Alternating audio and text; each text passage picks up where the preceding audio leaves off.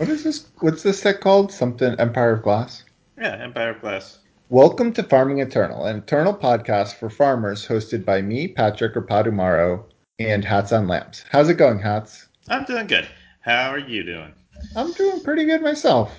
Yay. It's episode 83. For those of you tuning in for the first time, we are a draft focused podcast. Our goal is to help you and me, mostly me, get better at draft. We get into the nitty gritty of the drafting process with a little meta analysis and play tips thrown in. So this week we're talking about the top commons in Empire of Glass. So, Hats, how was your draft week?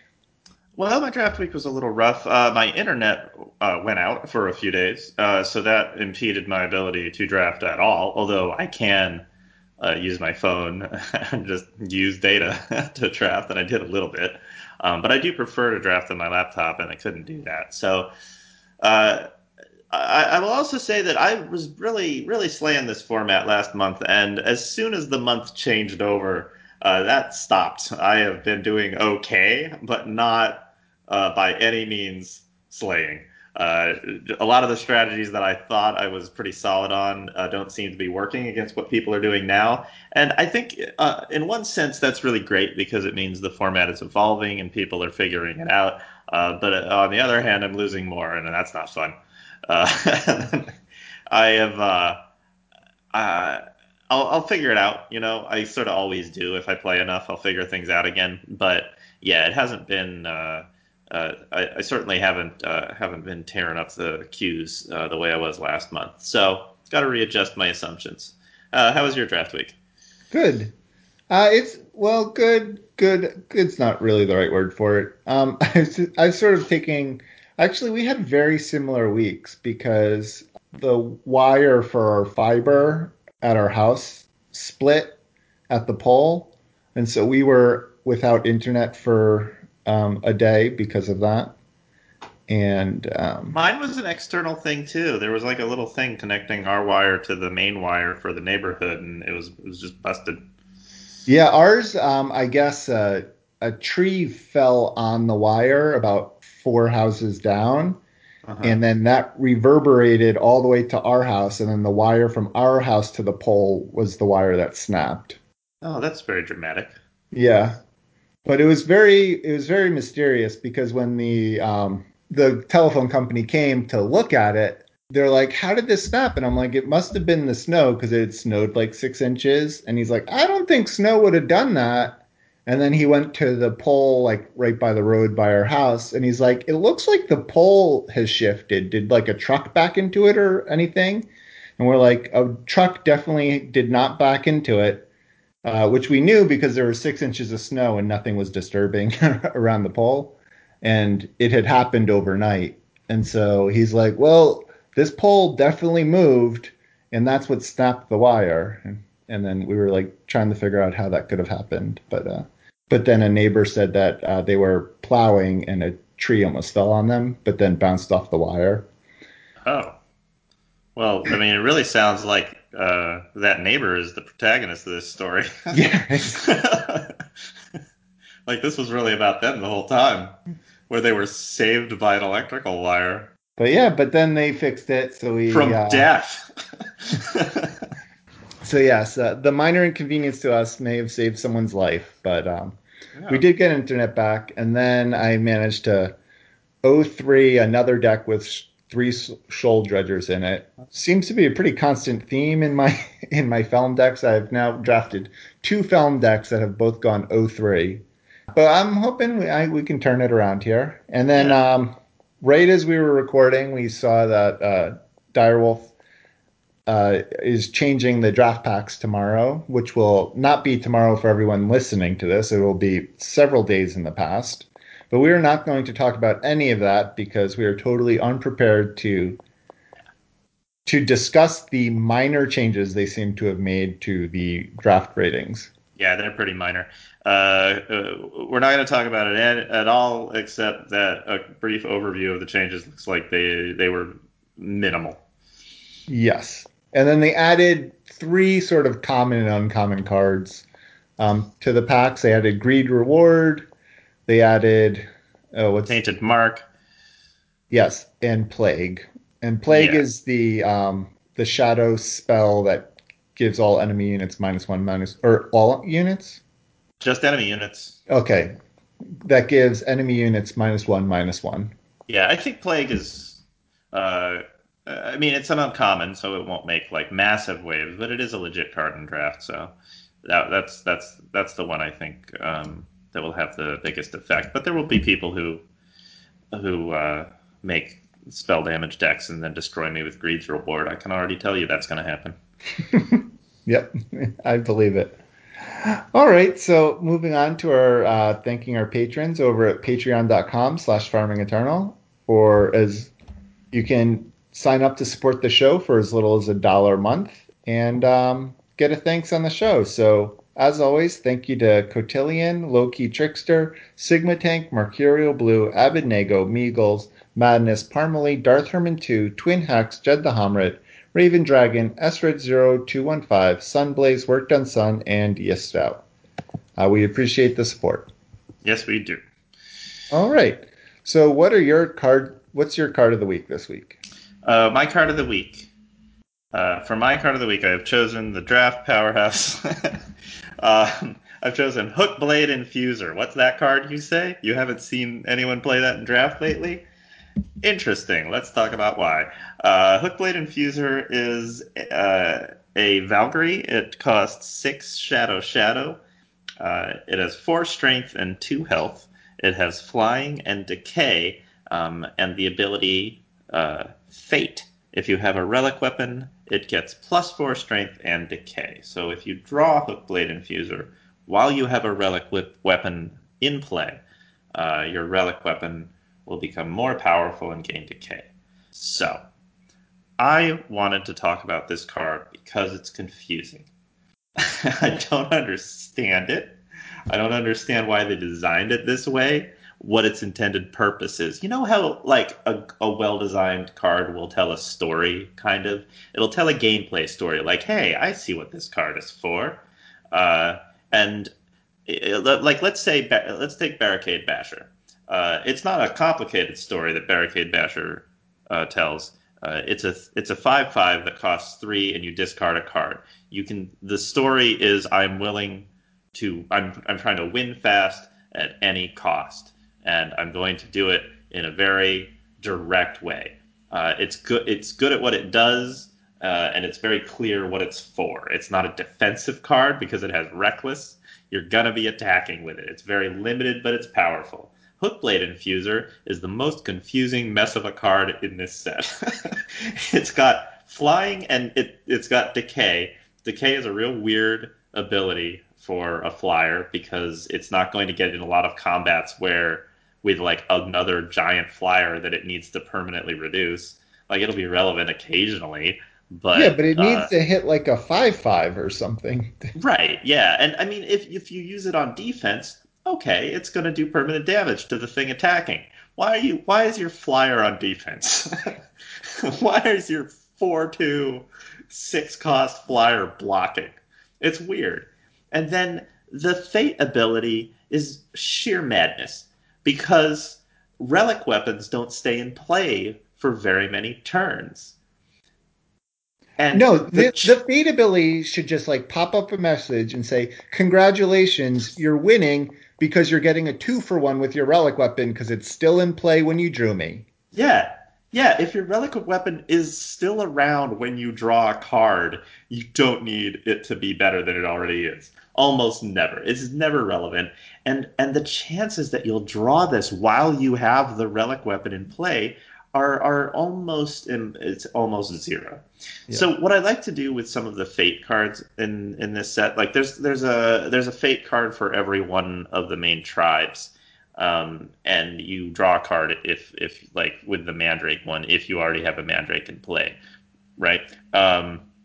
And I like to put those in markets so that I can control whether or not I draw the card, and that's usually a pretty effective thing to do. Although it's better with some of them than others. But I really like it with like Silver Titan, for example. So I make sure that I draw Silver Titan, which costs 7, when I already had a Sentinel in play. So at least I'm drawing a card off of it.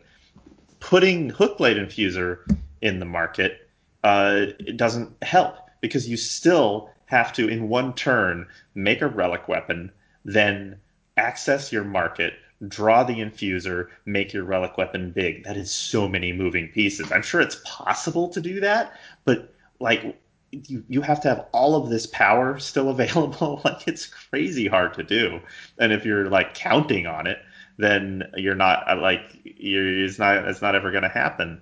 And if you are making the relic like a deck with enough relic weapons where this is a legitimate part of your plan, it's so hard to also get make it a deck where having a flyer is a relevant thing because like flyers and relic weapons, you don't want to like pack your deck full of them.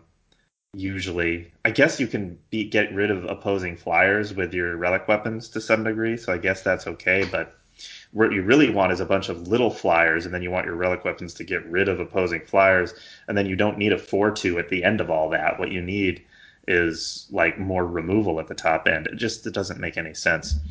Whew, I started off strong, and then I kind of started mumbling, but the card just makes me angry. No, I I agree. The card makes no sense. Like they couldn't even give it.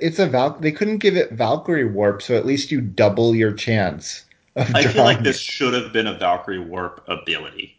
Yeah, yeah. I guess warping it doesn't. Yeah, I agree. Or something. Instead of a Fate ability, make it a Valkyrie Warp ability. Yeah, It's still never going to activate on your relic weapon, but at least it will be on theme. yeah. Right. Yeah, I agree. Like make it Valkyrie Warp, improve the stats or something. I So, agree. so that doesn't mean that this is an unplayable card if you need some way to finish a game in the air and your deck, is lacking somehow because that happens. I just wish the card did something specific instead of a whole bunch of things poorly. I agree. Though I do think I don't know if you're relying on this to win the game, I feel like you're sort of in a Oh bit of a yeah, I'm sorry not state. saying I'm not saying this. You're looking forward to playing this as your six drops. Uh, it's just like sometimes you need enough playables, and the signals were bad, and you don't have anything to play at the top end, and maybe this is a card that you could put there, but you're not hoping for it. Yeah. Yeah, I'm glad you picked this one. We talked offline a bunch about this one too. And I have the exact same opinion as you do. This card just makes me angry. It makes me angry when my opponent plays it because I feel like they really shouldn't be playing it because the card does absolutely nothing that you want it to do. And yeah, it's just an all around bad experience. On the bright side, when your opponent does play it, uh, there's plenty of removal for it. Like it's only got 2 health, so you can probably kill it. Yes. No, I agree. It's not out of fear. No, It's not out of it's fear just necessarily just that I anger. get angry. But I've had this played against me multiple times, and I just don't understand every single time. Yeah. I want every card, every common especially, to have a purpose in draft, so it's pretty annoying when I can't make a card work, and I had to give up on this one real fast. Yeah. Okay, enough said about Hookblade Infuser.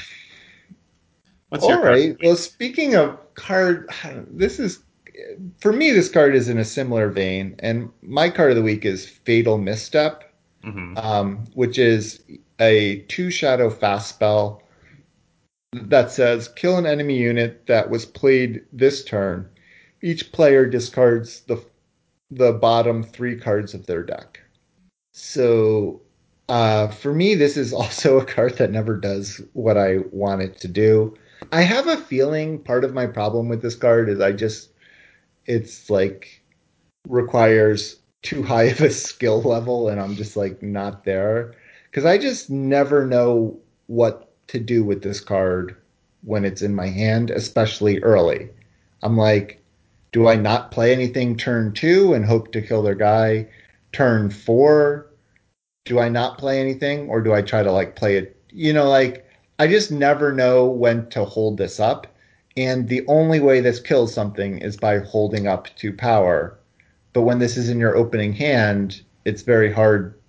I don't know. It's just like, Yeah, I think it's a difficult card, but I have had some decks playing 2 or 3 Fatal Missteps that did very well, and I think it plays well if you have a deck with other removal, so you're not worried about killing some of those early units.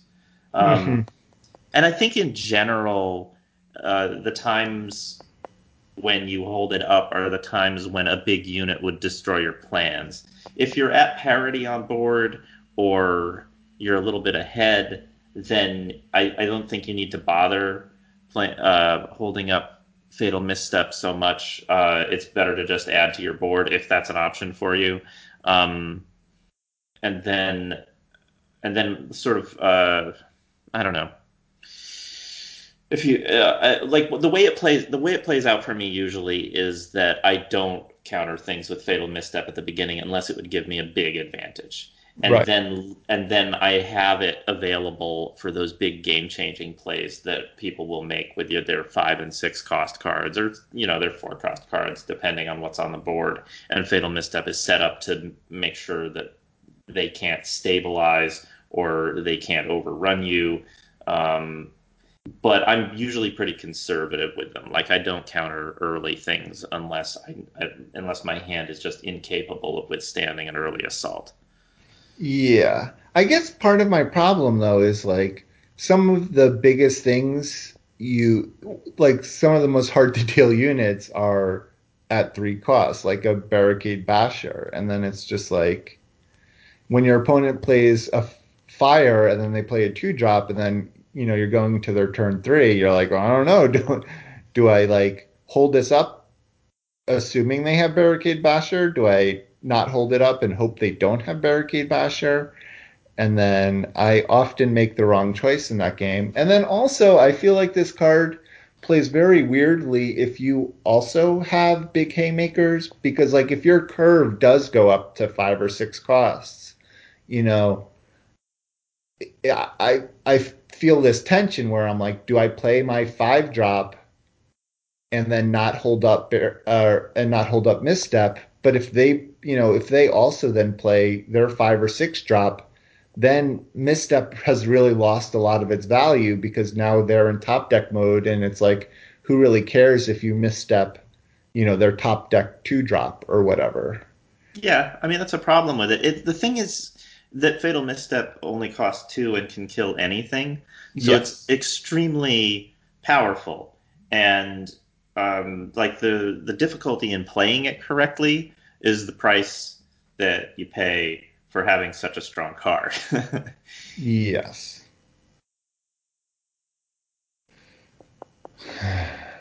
Yeah, it's rough. Yeah, it's interesting. Maybe I'm just like, yeah. Maybe because I haven't played enough Magic, so I just don't understand how to play counter spells, and this is essentially like a counter creature spell. Pretty much, yeah. Um, yeah, but it's also weird to me because, speaking of like stories that a card tells, because this includes this like discard ability, it feels like you're not playing it in a mill deck per se. You're playing it in like a shoal dredger or a shoal dredger deck. But like now you're like playing a creature. I don't know. You're like playing a creature deck. I don't know. Maybe I don't know what my deal is. There's just feels like there's not enough removal to be able to like maximize Fatal Misstep. I guess so. I think that there's a fair amount of removal in the format, but like my Feln decks tend to be sort of a combination. Like the good ones tend to be sort of a combination of like deadly units and ghastly perfume and like a lightning strike or something. So it can sort of deal with a variety of threats. Um, I haven't really had a lot of success, to be honest, with the Darkwater Vines Fatal Misstep Shoal Dredger sort of archetype. So I'm not really analyzing it in that. I think if you are playing the Darkwater Vines Shoal Dredger deck, and then you're also playing Fatal Misstep to make your Shoal Dredgers come out even faster, then I think it's probably okay to counter things pretty early on, Hmm. because you're getting a huge power advantage because you're going to be able to play a 7/6 pretty quickly. So, and if you don't have a Shoal Dredger in hand, of course, then I think you have to recalibrate your thinking. But I think it changes the way the card functions, because then you are trying to play a creature deck that plays bigger creatures faster than your opponent can handle them. And also, I don't know. Uh, I like. I don't know. I do think the card is strong and playable, and I kind of like that it's a little difficult to play, because although I have made the wrong, it's hard to tell when you've made the wrong decision with Fatal Misstep, because if you leave up Fatal Misstep against a person who's going to play Barricade Basher and they don't play Barricade Basher, that might be because they got the read on, because it's so bad getting a Basher Fatal Misstepped. Um, they might just know and they don't play it, and they'll play something smaller. And I've seen good players do that, where I know they have a Basher in hand, and because I left up 2 power, then they don't play it. Um, I think it creates an interesting mind game for people who are playing with an awareness of it. And so I have generally positive feelings about it, even though I have been on the receiving end of making bad Fatal Misstep decisions, either against it or with it. Um, I think it's overall kind of a positive thing for the draft environment, but also partly because there aren't that many other spells that can just completely get rid of a unit by themselves. And I think it's necessary to have something other than Send to Market, that's much cheaper, that can just handle anything. So I like having it around. Yeah, no, I do think it's a cool card, and I do like the sub game. It's just like I said, it's a card that I don't know. I've had opponents that seem to always have it whenever I need them not to have it, and Yeah, or then you're like, well, they can't possibly have a third fatal misstep, and then they have the third fatal misstep. But yeah. then also it has not played nearly as well for me, and I'm still trying to figure out why that is exactly. Yeah, I don't know. It's another one of those cards where if somebody has it in their hand and it's not good, then you just don't see them play it. Yeah, So you can't really see it when it's not working well for them. So yeah, they're having the same difficulty as you, probably. It's just that when it's good, is sometimes really good, yeah. 'cause it sort of And then wrecks your whole finally, I plan. wanted to give an addendum to my card of the week from last week, which was um, Laser Blast. And Spiffy Man in Discord mentioned that not only does fast removal counter Laser Blast, but even damaging effects like a Sear or a Char also affect Laser Blast. So if you if your opponent Laser Blasts a unit and then you Char it, they will deal 2 less damage to you. Yeah, that's real interesting. It's rare to see that in play because there's not a lot of fast spells that do damage, but that could be relevant sometimes. Yeah, and especially as they change the weighting of cards, some of these fast spell damage, the fast damage spells could go up in, boosted ratings and stuff. So it is an interaction everyone should keep in mind. All right, and then on to 7 Win Run Breakdown. This is our long-standing data collection project here at Farming Eternal, where our listeners send in their 7 win drafts to farmingeternal@gmail.com or post them to the 7 Win channel on the Discord. We accept them in either exported deck lists or any kind of Eternal Warcry link. And then we take this information, we put it in a spreadsheet, and we do a little bit of data analysis on it and talk about it here in this here segment, as well as shout out everyone who sent in a list. Um, and as always, thank you to John Holio for entering the list this week. We had two new contributors this week, Fafa Papa and Hoinke. I think just spell it. It's Hoinke? Hohnke.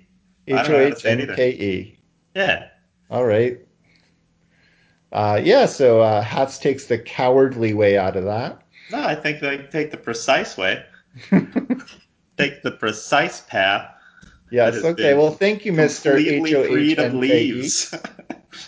All right, and then our veteran contributors are Abednego, Agent Dynamo, Alabazoo, Beard Broken, Sizzle Steam, Collector, Cotillion, Darth Herman 2, D-Dub, Fast Cookie, Full Robot, Gunner 116, Hats on Lamps, Ip It's Long No. me. What? Oh, that's me. Yeah, that was you. It's probably back when you used to be good at this format. I know. It's so sad.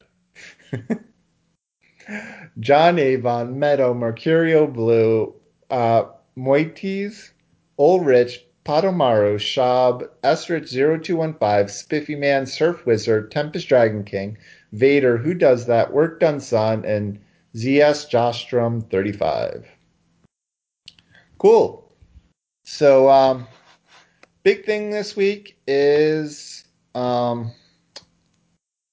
we now have 169 lists. Justice has now tied itself with Fire, being in 91 of our decks.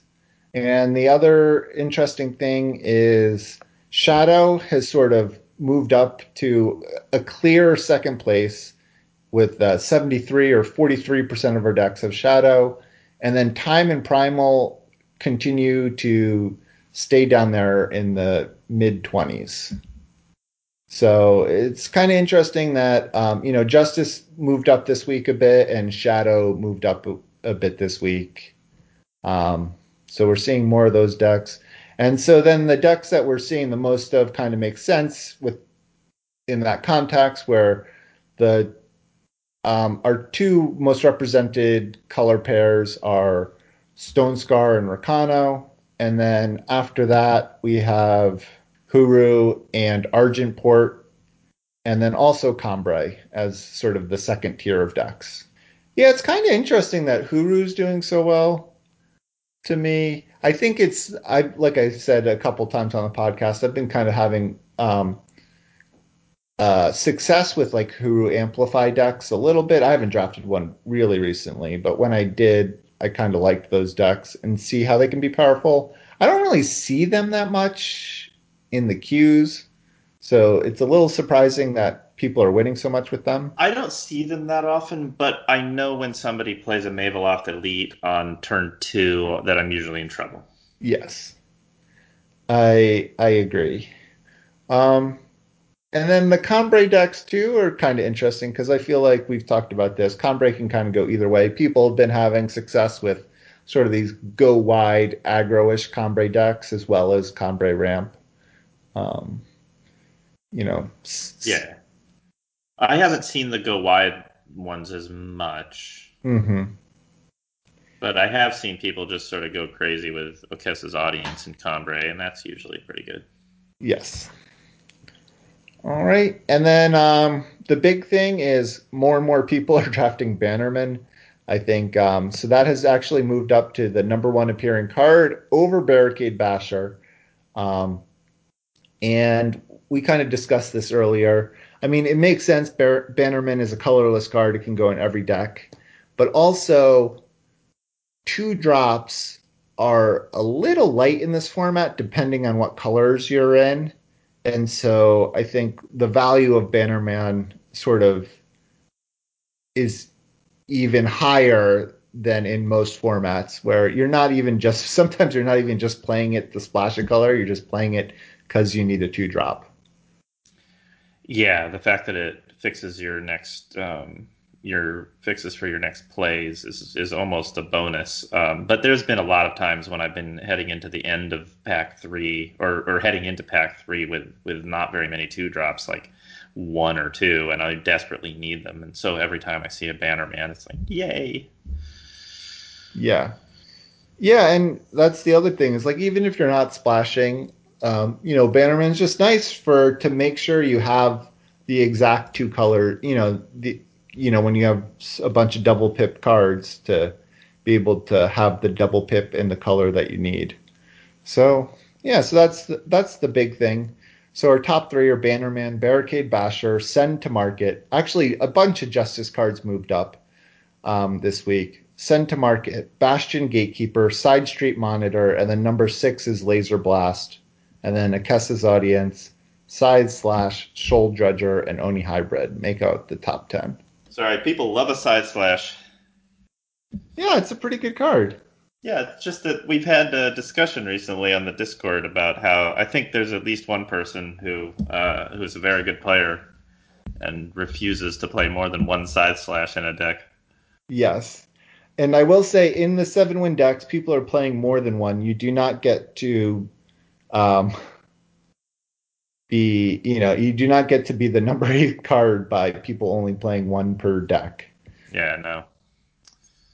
So I like it. I've definitely found that it's in if you're playing fire, it tends to be exactly what you want.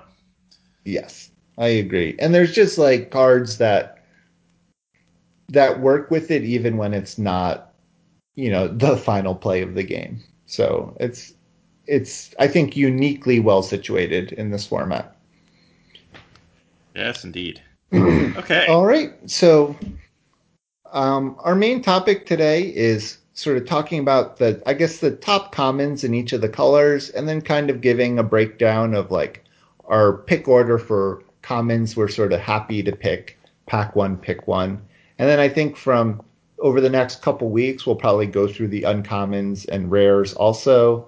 Probably we'll sprinkle in a breakdown of the draft changes somewhere in there, since those came out today. But yeah, that's what we're looking for over the next couple weeks. But we thought we would start with the commons. So yeah, what are the top commons in Fire? That's like we'll go through each of the colors first. Okay. Well, I do want to give credit to you because you prepared this list and I merely agreed with it. There's not really. So we're really talking about commons that if the rare and the uncommons aren't really first pickable, then you look at the commons and these are the cards that you would consider taking. And for fire, there's really just two. The first one is Barricade Basher. We've talked about that quite a bit, but it has held up. I think because people know how powerful it is, you don't run into decks playing 3 or 4 of them as often now. And so it doesn't feel like a problem the way it felt at the beginning of the format because you would run into the deck that got all of the Barricade Bashers. It's just like I don't think I can deal with 2/5/5s on by turn 4. That just seems difficult. It seems like a difficult thing to deal with, no matter how many cards are left in my opponent's hand. And so now it's I think now it's more of an interesting part of the draft format. Certainly format defining in some ways, but I'm not running into them every other game the way I was. But it's still very, very strong. It's a 5/5 with Reckless for 3. It plays well with Laser Blast, which does 5 damage off a Barricade Basher for just 1 power. And Fire does want to be very aggressive in this format. It doesn't always, but there's a lot of very aggressive cards for Fire right now. So having something really big that has to attack is exactly what Fire wants to be doing. It's funny to have the best card in a faction have Reckless on it, which is obviously the worst ability for a unit to have, but it's the kind of card that wants to attack. I want to tell a very brief anecdote about a Magic the Gathering card from quite a while ago now. It was in the Innistrad block, but not actually in Innistrad. It was when there was a set that introduced the Eldrazi, which are these huge colorless monsters that sort of invade a realm, very sort of old god Lovecraftian things. And there was one that was called Ulamog's Crusher. Ulamog was one of the old gods, and the Crusher was its minion. And it was an 8/8 that cost 8. It was colorless, so it was expensive.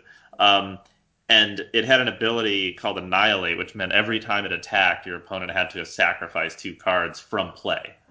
That was, and when they were testing this card, they would observe people playing it, and they wouldn't want to attack with their 8/8 because they were afraid something would happen to it.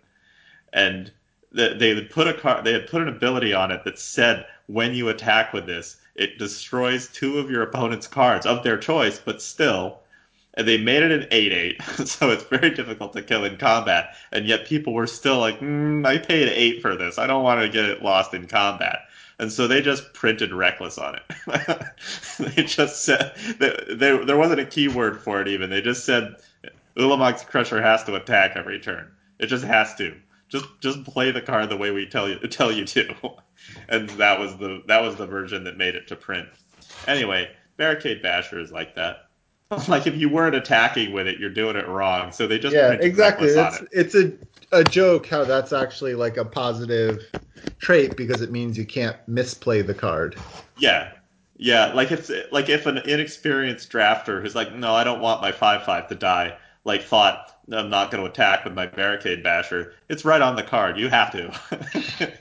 You'll play the card correctly because it says so. The only time that's a problem is when your opponent has played a 1/1 deadly against you and you somehow, through some kind of miracle, don't have a way to kill it easily. Which, as you can probably tell, my opponents always have. Anyway, it's been a bad week for Eternal for me. So, the other card is Laser Blast. And we talked about Laser Blast pretty extensively last week. Also Basher, but that never stopped me before. But Laser Blast deals is the 3 fire spell. Choose one of your units and then deal damage equal to its health to another unit. And there are decks where Laser Blast is a little weak because a lot of your units only have 1 or 2 health. That's possible, especially in Valkyries. But most of the time, you're going to be able to kill whatever you need to with Laser Blast, as long as your units are pretty big. And then, of course, it only costs 1 if you play it off of a Sentinel, and Basher is a Sentinel. Flameheart Patroller is a Sentinel. A lot of good playable cards are Sentinel. So Blast is... I'm not ashamed to pick a Laser Blast, but it's not going to be my favorite thing to do. I usually like to pick up a couple of cards before Laser Blasts, but still a very strong card. Yeah, and I think what's kind of interesting about going through all the commons to make this list is that it felt like every color had a pretty clear number 1, and then some of the colors like fire had, I think for me, a pretty clear number 2, and then a lot of good cards, but like sort of middle of the pack cards that wouldn't be necessarily excited to pick. So fire was kind of like that, where I think Barricade Basher was the clear one, then there was Laser Blast, and then it becomes a lot more nebulous to like try to pick out a third card out of. Yeah, I think I would give honorable mention to Oni Hybrid. That's the 3/1 for 4 fire with flying, and when you summon it, you draw a weapon from your void. And that's kind of format dependent because if you are, it's pretty easy to end up in a deck where you have at least 1 weapon to get back that'll be relevant, I think. And a hybrid just sort of plays so well in Rakano or Stone Scar that it tends to be good if you do end up in fire, but it's not really an exciting card by itself. So, yeah. And I think a lot of people would probably pick Side Slash over it, but I don't think that's necessarily correct. Mm-hmm. Yeah. But again, and like Side Slash, we've talked about, we're pretty high on the card. It's been doing well for other people in the Discord, but I don't think it's like really a first pickable card. It's not or at least it's... I mean, I guess I could imagine a pack where you would pick it first, but I don't know if you'd be happy to pick it first. Yeah. I think it's a card that you're really looking for as soon as you know what kind of deck you're playing, but I don't think it doesn't draw me into fire by itself. Yeah. All right, so then on to time. I have Send for the Reserves as the number 1 card. That is the 2-time spell that says play a 2/1 unit, and then you can amplify it for 2 to play more 2/1 units. Yeah, and this is just because it scales very, very well. It doesn't feel that impressive when you have to play it on 2 and just get a 2/1 soldier, although there are times when that's probably correct because you have to deal with early aggression. But when you top deck it and you're stalled out on a board and you can make 4 units with it, it's great. And then I think you most often play it on 4 when you don't have another play, and then you make 2 units, and then it's good. It's just sort of a card that is good at any point in the game. Exactly. And that's the kind of card that you do want to pick early because it's just so flexible and can and just can go in so many different decks. Like it's obviously for the soldier deck. It and it has amplify synergy, but I think you're just most time decks are happy to play this because it's an early it's a 2-drop, which are always great, that scales. Yeah. All right. And then next I have Core Top Maximizer sort of in second place. And this is the 2-time 1/1 with Deadly, and then you get +2 maximum power if you have a relic. Uh, this is a very powerful card, but it's a little narrower than Send for the Reserves. You really kind of want relics to use it to its maximal potential, and you want cheap relics to do that, like Ukessa's Audience. But also, just actually being a 1/1 deadly is pretty good in this format because there are so many units that you want to block. Yeah. It's very good for that specific purpose, and it plays well with Laser Blast if you end up in some kind of Praxis Sentinels thing. And it is so powerful if you do have the relics to back it up. So it feels like a safe pick that you're very rarely going to cut if you end up in time, and that's the kind of thing that pulls you into the faction. Yes. All right, and then after that, times cards also I think get a little muddled. Yeah, they tend to be pretty mediocre after that, or very specific to certain types of decks. There's nothing really strong there. Like Pollen Sprayer is an amazing card in the right deck, but it's so rare that you're actually going to draft that deck. Yeah, and then there's also like the one that creates the Cobra Fangs with Amplify. Like I think that's a pretty good card, but that's also a card that maybe not every deck wants, and even when a deck wants it, you really want one of them. Yeah, unless you are in the muster deck somehow and you want them, you want all the Cobra gears. Oh yeah, that's true. Good old Muster. It's one of the Which only cards in this whole format that makes an attachment and a spell at the same time. yeah. And and I don't know what Green Stretch Empath was, but it's now going to be 20 times boosted. So It was before. It was a baffling choice for 20 times boost and remains that way. okay, I'm glad we're on the same page. Yeah. Um, all right, so on to Justice. So Justice has a lot of good comments, and I guess the best one still, and number 2 or rather number 3 on the most played card in our 7-win breakdown is Send to Market. Send to Market is it's a 5 Justice fast spell, which sends any enemy unit to their market. That's what it does. Um, it's one of the few ways that in this format that you can just kill absolutely anything, along with Fatal Misstep, and it can do it when the unit has been around for a few turns. The big drawback is that it costs 5, but that is actually 1 power less than you often have to pay to kill something with Shadow. So it's very good. The fact that it can be accessed again from the market, if your opponent is playing market things, is pretty irrelevant, really, because it might come back, but you still made them spend resources getting it back that they otherwise could have used on what they were planning to get from their market because they put it there at the beginning. Yes, yeah, I agree. And there's right. and there's no like free way to draw from the market. Like you're they still have to spend a card to draw it from the market. Yeah.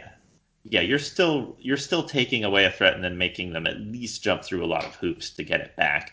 And I think in this format, putting something in the market still makes it harder to get back than if it were in the void, because there is some playable recursion in this format.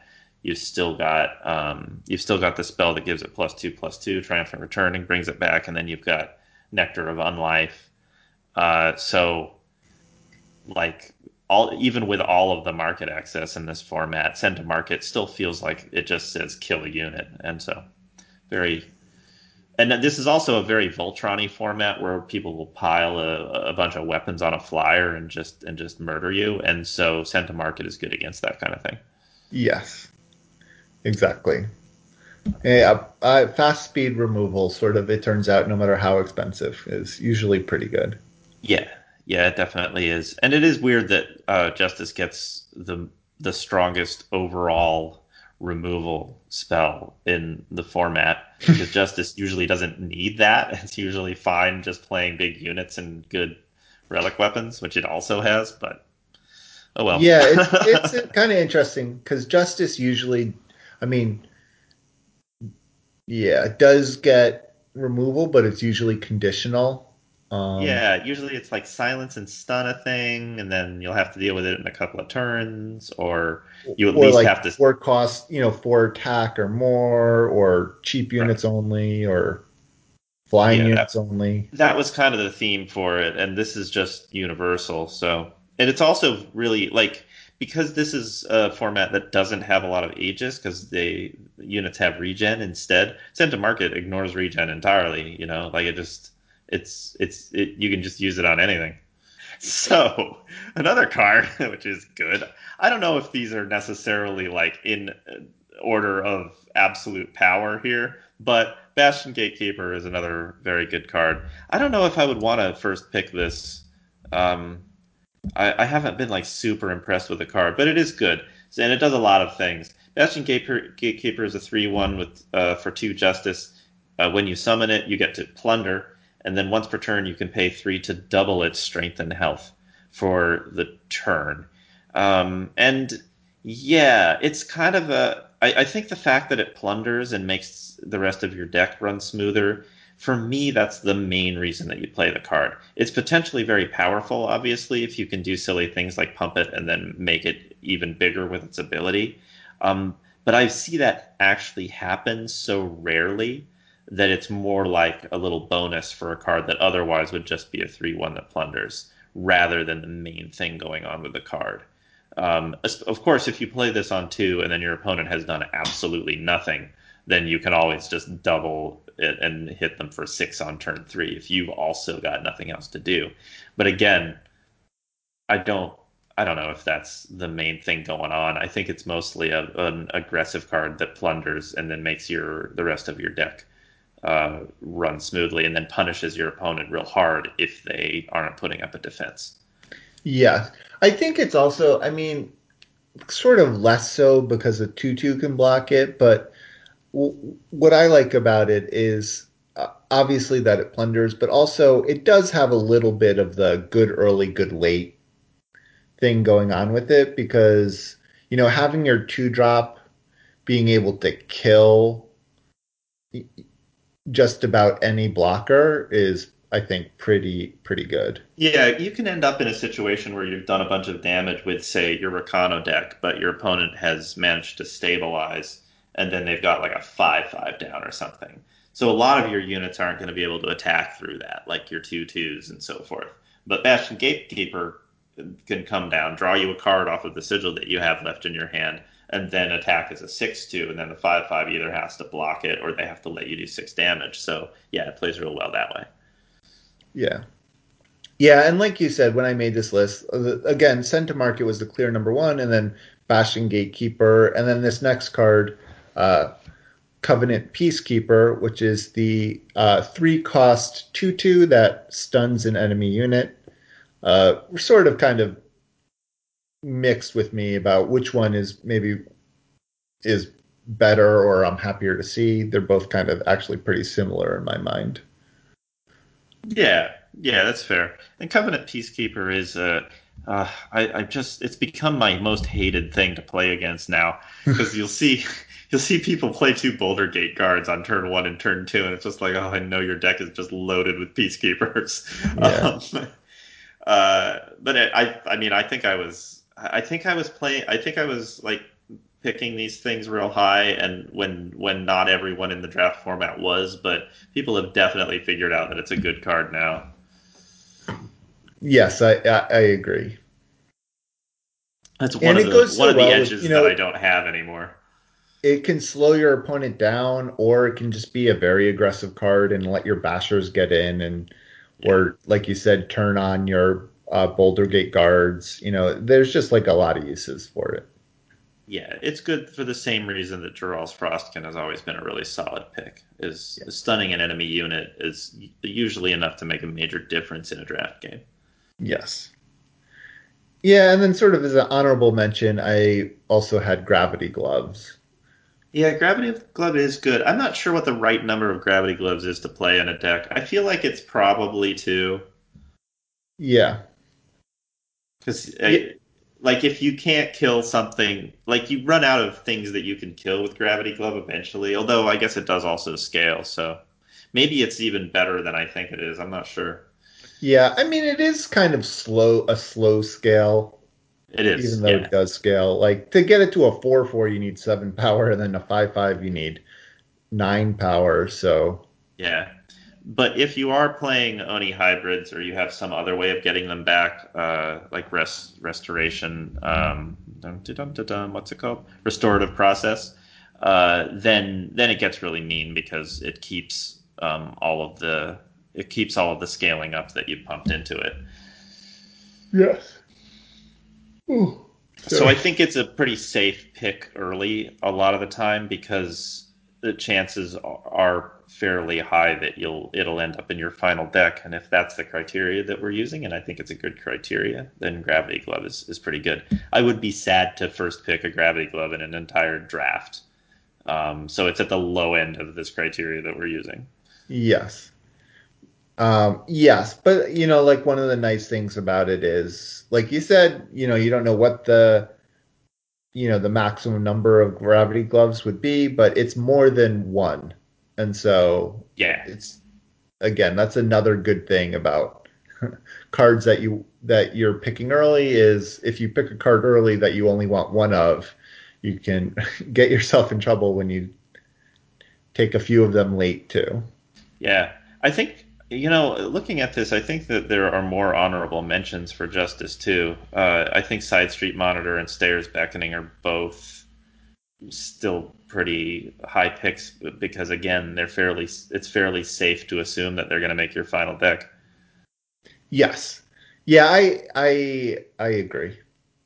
So Justice is just real well set up is what it comes down to. As usual, it has a lot of good commons that play well in a variety of decks. Yes.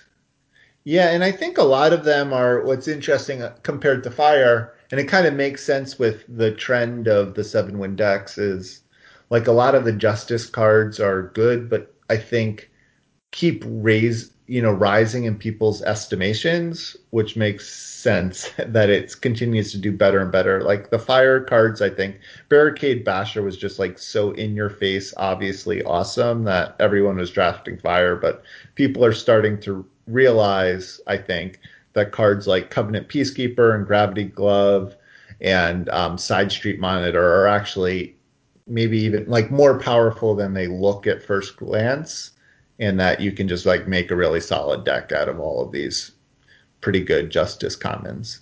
Yeah, I think that's what's happening, and I think you have to play. No, I think you have to draft knowing that people are picking Gravity Glove pretty high, and you're going to face it. So a lot of units that would otherwise be really strong, if a 3 cost Gravity Glove can take them out and then stick around, you can't really think of them as that good anymore.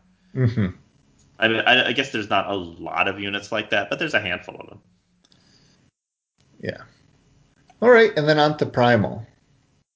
Okay, so Primal is even weirder than usual because they've decided for this format that Valkyries are the only small flyers you can have, and those are in Justice, Shadow, and Fire. So Primal doesn't get flyers, and I don't know what Primal gets, but it's not what it's normally good at. So here we Yeah. are.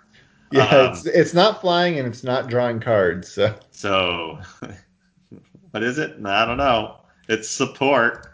So I guess the best primal common is Maveloft Elite, but it is a kind of a weird card for to be your best common because you do have to support it with amplify cards, which don't always show up. But of course, it's very strong if you do get the deck to support it. Maveloft's Elite. Maveloft Elite is a 2/2 for 2 primal, and then when you amplify a card, it gets +1/+1 for each amplify. There are a lot of amplify cards in this format, of course. Uh, but it's certainly possible to first pick to like have after your first 3 or 4 picks 2 Maveloft elites in your pile and then never see an amplify card for the rest of the draft. I know that for sure because it's happened to me. Just never see one ever. yeah, no, I agree. Though I will say the fact that Mabel off Elite is thank goodness Direwolf did it, made it a 2/2 at the very least. So like, at the very worst it's a 2/2, which is Yeah. still playable in a format with not a ton of two drops. Yes, so it's fine that way, and part of what makes Maveloft Elite a strong card is that your opponent doesn't know whether you have an Amplify card in your hand or not, and so they have to play as though you do, and that means, I mean, they don't have to play that way, so they can take the risk and just like try to block it, but after the first couple of times you get punished by for turn 2 Maveloft Elite, turn 3 Hardiness, making it a 4/4. Eat your guy that blocked. You start to get a little cagey, and you start to be a little bit more careful. So it's one of those cards that could potentially be so good that your opponent kind of has to be careful around it. So I think that's part of its strength. So you don't Yes. even need the amplify cards in your deck to make your opponent play as though you do, and that's a real thing. It depends on how good your opponent is, of course, but it is a real effect that the card has on the game. And then I guess the other card, which I maybe take even a little higher than I should, but I do think it's worth taking pretty high, is Ghastly Perfume. That's the 2 primal spell that gives one of your units killer and regen, which essentially means that it gets to do its strength worth of damage to another unit without dying. And so it's sort of the inverse of Laser Blast. Yes. Yeah, exactly. I haven't played a lot of this card, nor has it done a lot of work for me. But it seems like it should be a powerful card. And Justice, or sorry, Primal's commons are kind of weird, so it's really actually hard to pick a second one. Actually, the next card on our list of top played commons in the 7/1 decks is Hardiness, which really fits with a lot of the things that Primal's doing, but it's just like I couldn't bring myself to put Hardiness on the list. Um, It's the next primal card after Maveloft Elite. Yeah, let's see, where is it? it's number like 48. Oh yeah, 40, no, yeah, 46. 46. There's just no. It's just Maveloft Elite at 20, and then nothing, and then Hardiness at 46, and obviously Hardiness is only there because of Maveloft Elite. So okay, I But I don't know would why they not be keep doing happy this to first Primal. picking a Hardiness. No, no, don't do that. Um, you don't pick the Hardinesses until you have the Maveloft Elites or the Shock Troops. Uh, but gas. So I don't know. I've had good experiences with Ghastly Perfume. However, I think that people have also figured out that deadly units are good in this format, and so I'm not able to pick up like a million Razor Bots and Ghastly Perfumes for my deck the way I used to be able to. And that was what I enjoyed doing, because Ghastly Perfume, of course, gives one of your units killer and regen, so if it has Deadly, it gets to kill whatever it wants and live through the process. So having Razor Bots as a 1/1 Deadly, and then just sort of having it stick around and Ghastly Perfume it, or, summon them both on the same turn, which is even better sometimes. That was helpful, and I don't know. I think that in a format where there isn't a lot of removal, I think you have to take the removal that you've got and make the most of it. So Ghastly Perfume does a pretty good job of that. Yes. Yeah, I agree. It also plays with some of the themes in the format to some degree, which is that Fire has kind of a lot of ways of making units have higher strength, and then Ghastly Perfume can turn that into a removal spell. And you can like side slash something, and then it's got Overwhelm, so you can kill something and do damage to your opponent's face. There's a lot of little things that you can do between putting it on something with Deadly and putting it on something with Overwhelm and stuff. I think it actually plays pretty well. And the only reason that it doesn't seem like an impressive card is that it's really hard to draft Primal right now. Yes. Yeah, no, I can see all of that. Yeah. And then there are no honorable mentions. Everything else in Primal is really difficult to play. Although Wind Channeler sometimes feels like it's the most powerful card in the entire game, because I almost always have something that it kills that I needed to stay on the board. Yes. Yeah, Wind Channeler's a tricky one, though, because I just feel like it can totally blow you out, but then also, there's a lot of games where your opponent has flyers, but they're all 1/1s or something. Oh, yeah. Yeah, it seems like it shouldn't be good. It's really the times when it is good that it feels like it feels dramatically good. But it Yes. wouldn't. It's no more awesome than it would be like if it were just Violent Gust. But I've certainly played against people who would play a Wind Channeler on me, kill some flyer that I really needed, and then play like Call on Allies to make it a 4/5. Yeah. That's also happened. Yeah, and I will give my weekly PSA whenever we bring up Wind Channeler, which is it is not a May. You have to play Violent Yeah. Gust. So if you have the only flyer on the board, that flyer is dead. Yeah. I've had an opponent do that to themselves, and it was you can't you it's times like those when it's too bad that Eternal is a digital game, so you can't lean over and give your opponent a reassuring pat. Yeah. Well, you should friend them and tell them to listen to the podcast, and they would have known about. Yeah, rub it in. That's Hey, by the way, if you listen to my podcast, you would have known not to do that. Yeah. Okay. So shall we move on to Shadow? yeah. Let's do that. We already talked about Fatal Misstep a lot, but that I think is one of the top Shadow commons. But Yes. let's talk about Shoal Dredger. Shoal Dredger is a weird card. Shoal Dredger is it costs 9 Shadow. It's a 7/6 Mandrake. Shoal Dredger costs 1 less for each unit in your void, and then its fate ability is when you draw it, you discard the bottom card of your deck, and you always hope that that's going to be a unit, and immediately reduce Shoal Dredger to an 8 power 7/6. So the So nice Shoal part is, Dredger. even if it's a sigil, you're drawing one less sigil in your deck. I don't know. Well, no, you don't, because it's off the bottom of your deck, so you were never drawing that anyway. I know, but you're not going to draw it. Oh, that's true. You know it's not in your deck. Oh, yeah, you absolutely want to look at the card that you discarded, so you know there's one less of whatever that is. It is information that you have, but it's also information that your opponent has. Yes.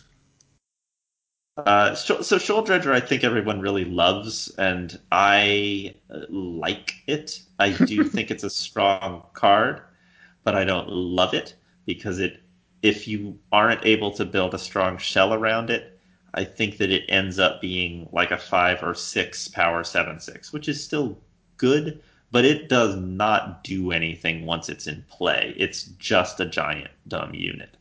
Yes.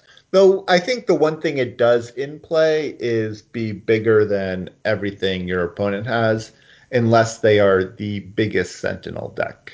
Yes, that's true. It does outclass by itself all of the other big units, which tend to be 5/5s. Yeah. So it does have that advantage. Your end game is going to be a little bit better than the Sentinel decks usually, and that's good. That's certainly good. But if you do have a deck that can fairly consistently play Shoal Dredger for very cheap, um, and there's plenty of ways to accomplish that, then it's a really strong card. I've just I put in a class of cards where I'm not first picking them anymore. And I may be wrong about that because people seem pretty high on them right now in the Discord. But I feel like I've ended up with like picking Shoal Dredgers very high and then ended up with a deck that isn't really capable of pumping them out quickly.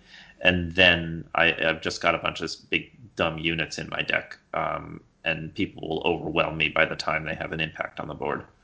Yes. Yeah, I actually agree with you that Shoal Dredger is kind of a card is in a weird place for me because again, so many people seem to be so very high on it, but it has not actually performed that greatly for me. Part of my problem is I feel like no matter how many Shoal Dredgers I put in my deck, my opponents always play one more Shoal Dredger than I do. Yeah, that's the And hidden text on the card. Your opponent draws a Shoal Dredger. yeah, that's it's kind of what it feels like. Um, so so yeah, I think maybe I do need to just start not picking them as early because like I said, I my winning decks have not had a ton of Shoal Dredgers in them, even though I think it is a good card. So it has not performed as well as everyone is seeming to say it performs. But it is in the top 10. Like people are playing a lot of them and winning with a lot of them. So it's very plausibly something that I'm doing wrong. But Yeah, it may just be sort of a deck type that takes a little practice to get good at. Uh, I don't know. I've had middling success with them, but I don't. I'm not unhappy to play them in a deck that uses them well.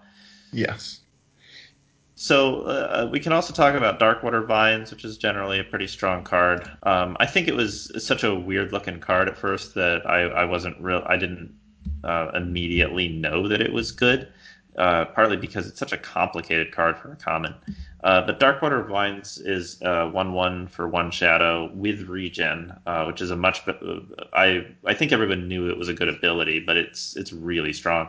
And its ultimate ability is whenever any player discards a card, Darkwater Vines becomes a 2/1, and each player discards the bottom four cards of their deck. So obviously, really good at enabling Shoal Dredger to cost not very much, because already someone has discarded a card, and then Darkwater Vines discards even more. And then a 2/1 2/1 regen for one power is a pretty good deal. That trades with with basically any 2-drop and some 3-drops, and so Darkwater Vines ends up being a very good defensive card. yes, exactly. Yeah, regen is just such a powerful ability, and I think you know, obviously you need to do a little bit of work to be able to trigger the ultimate, but a 2/1 regen for one is just a, a really amazing card. And I think this is probably the card that people I feel like have been undervaluing a lot and has also just gone up and up in my estimation.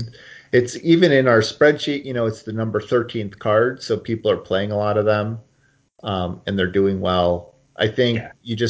people shouldn't undervalue the fact, of how good a good one drop can be. It's cheap. It goes in just about any shadow deck, I and think a lot of people who draft, especially if they've come from Magic the Gathering, are kind of trained in their brains to not play 1-drops because they are used to them not having enough impact on the board for the fact that they took up an entire card draw. yeah, I think this format especially has so many good 1-drops that you kind of have to ignore that rule. Like between Darkwater Vines and Razorbot and Auto Tread and the Fire Grenadin that Gleaming replaces Grenadin. itself, Gleaming Grenadin. There's a Sparking Vermin is actually a totally playable card. Like there's a lot of you can put a lot of 1-drops into your deck and they're almost strong enough to feel like 2-drops. Yes, I agree, and I think it fits in there.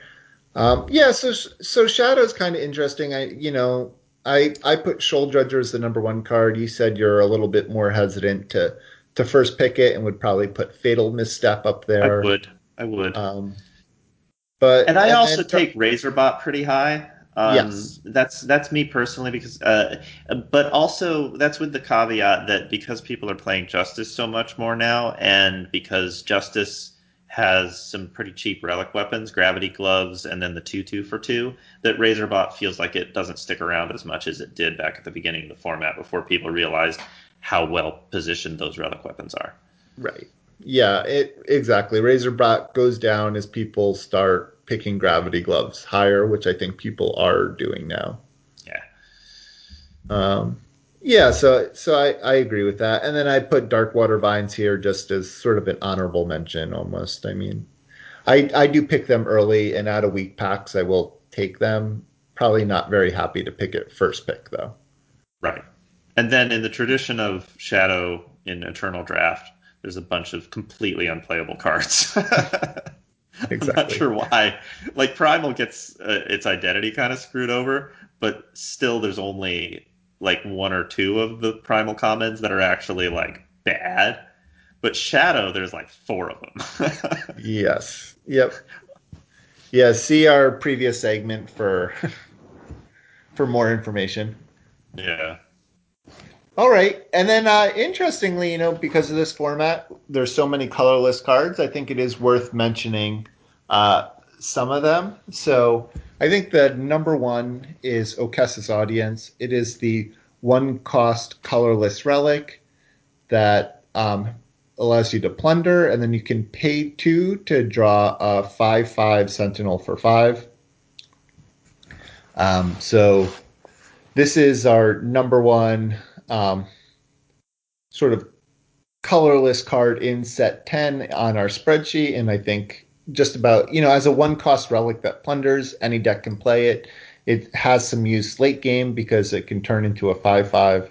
So this is pretty, I think, an all around pretty good card and a card that I'm happy to first pick just because it does a little bit of everything and can fit into almost any deck. Yeah, I've cut it from very aggressive decks, and I think it was correct to do that. But it's a pretty safe bet for most decks Yes. because it does help your early game just run very smoothly. Yes. And then next are sort of two more of the colorless cards. There's Replicated Sellsword, which is the three cost 2/1 with regen and plunder. And then Mandrake Simulacra, which is the four cost 3/3 that has ultimate pay one to plunder And has decay. and has decay. Yes. I would actually put the Mandrake a little higher than the Sellsword, although they're comparable. The Sellsword does have regen, which is good, but it also is small. It's 3 power for a 2/1 with regen, and so it's a good card. It often will make your deck, usually. But I really like being able to choose when I plunder with the Mandrake. Yes. I really love that I like that I can just play it on curve, and then the next time I draw a sigil, turn it into a treasure trove, and not being forced to make hard choices when I really need the 3/3 on the board. Yes, no, I agree. And you know, I don't think you're like super happy to first pick either of those, but they are really good cards and they're fine to pick early when you're still trying to figure out what you want to be doing. Yeah, they'll just sort of fill in a spot on your curve, no matter what deck you end up in. Yes. Um yeah, so I find that they're good cards to pick like second or third through fifth or sixth. I mean, obviously you want to pick them later too, but like say you've picked a couple good cards in multiple colors, but nothing's really showing it, and then all the good cards are out of the pack, and you still don't quite know what direction you are. That's when I start, picking these pretty highly. Yeah, yeah.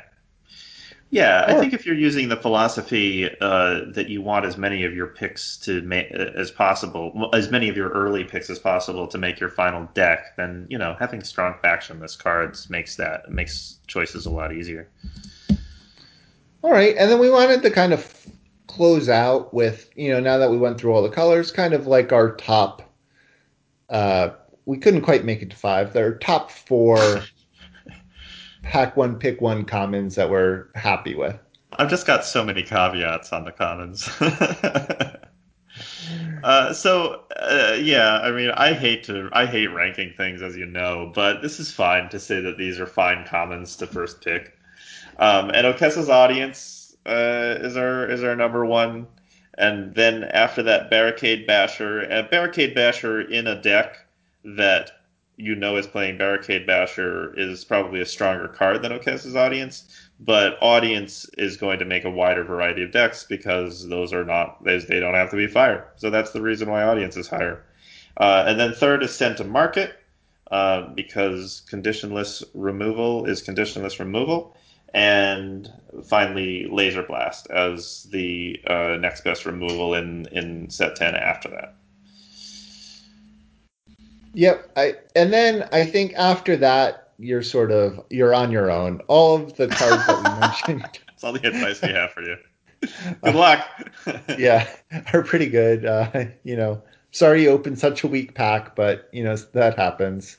Mm-hmm. So anything else you want to say, Hats? Not really. I still like the format, even though I have been losing a fair amount this week, because what I see people doing against me makes sense. I don't feel like any particular strategy is super cheap. I think the really strong strategies are actually difficult to draft, and bless you if you can pull off like that crazy soldier deck. Like you did it. Congratulations. I don't feel like there's any single thing in the format that's like Siphoner Paladin was in the last format, where I'm like, oh no, not this again. Certainly, if I'm getting like hit by two bashers, then I'm unhappy. But that doesn't seem to really happen all that often. Like I think things are sort of self-correcting to some degree, where I'm facing a pretty wide variety of decks that seem to be built pretty well from the good players. So I'm also seeing good players experiment. Like I'm surprised by what they're playing against me, so it's not just a Rakano deck just rolling over me every single time. Yes. Yeah, and like I said, we're next. I think going to go over the uncommons. For a hot minute, I thought we would try to do commons and uncommons, and then looking through the uncommons, there are just so many good uncommons in this format that I felt like it needed its own episode to discuss Yeah, for sure. them. So I think we'll do that next week unless we look at these balance changes some more and feel like actually this will be a major shakeup. But based on my initial impressions, I don't think that's true. But we'll Yeah, I don't see. think they did. I don't think they did anything major. I think they added they added that handful of cards and maybe adjusted a couple of things slightly up or down, but I didn't see them deciding, here's a new theme that we're going to focus on instead of the old theme. It was much more of a tiny massage than a punch in the face. Yes. Yep. And we'll see how that plays out this next week. But yeah, as always, thank you for listening, everyone. I think that'll be our show. So thanks to all our patrons who make the show a success week after week. And for those of you who are not patrons, a reminder to give us a 5-star rating and review on iTunes, Stitcher, Google Play. You can join us in our Discord. That's always much appreciated. A lot of fun discussions there. You can find a link in the show notes for that, as well as give a thumbs up to all of Raven Dragon's Reddit posts about the show. And don't forget to send in all your 7-win deck lists you do this week to farmingeternal@gmail.com or post them in the aforementioned Discord. And remember to keep on farming. Have a good night. Have a good night. Goodbye. Nice.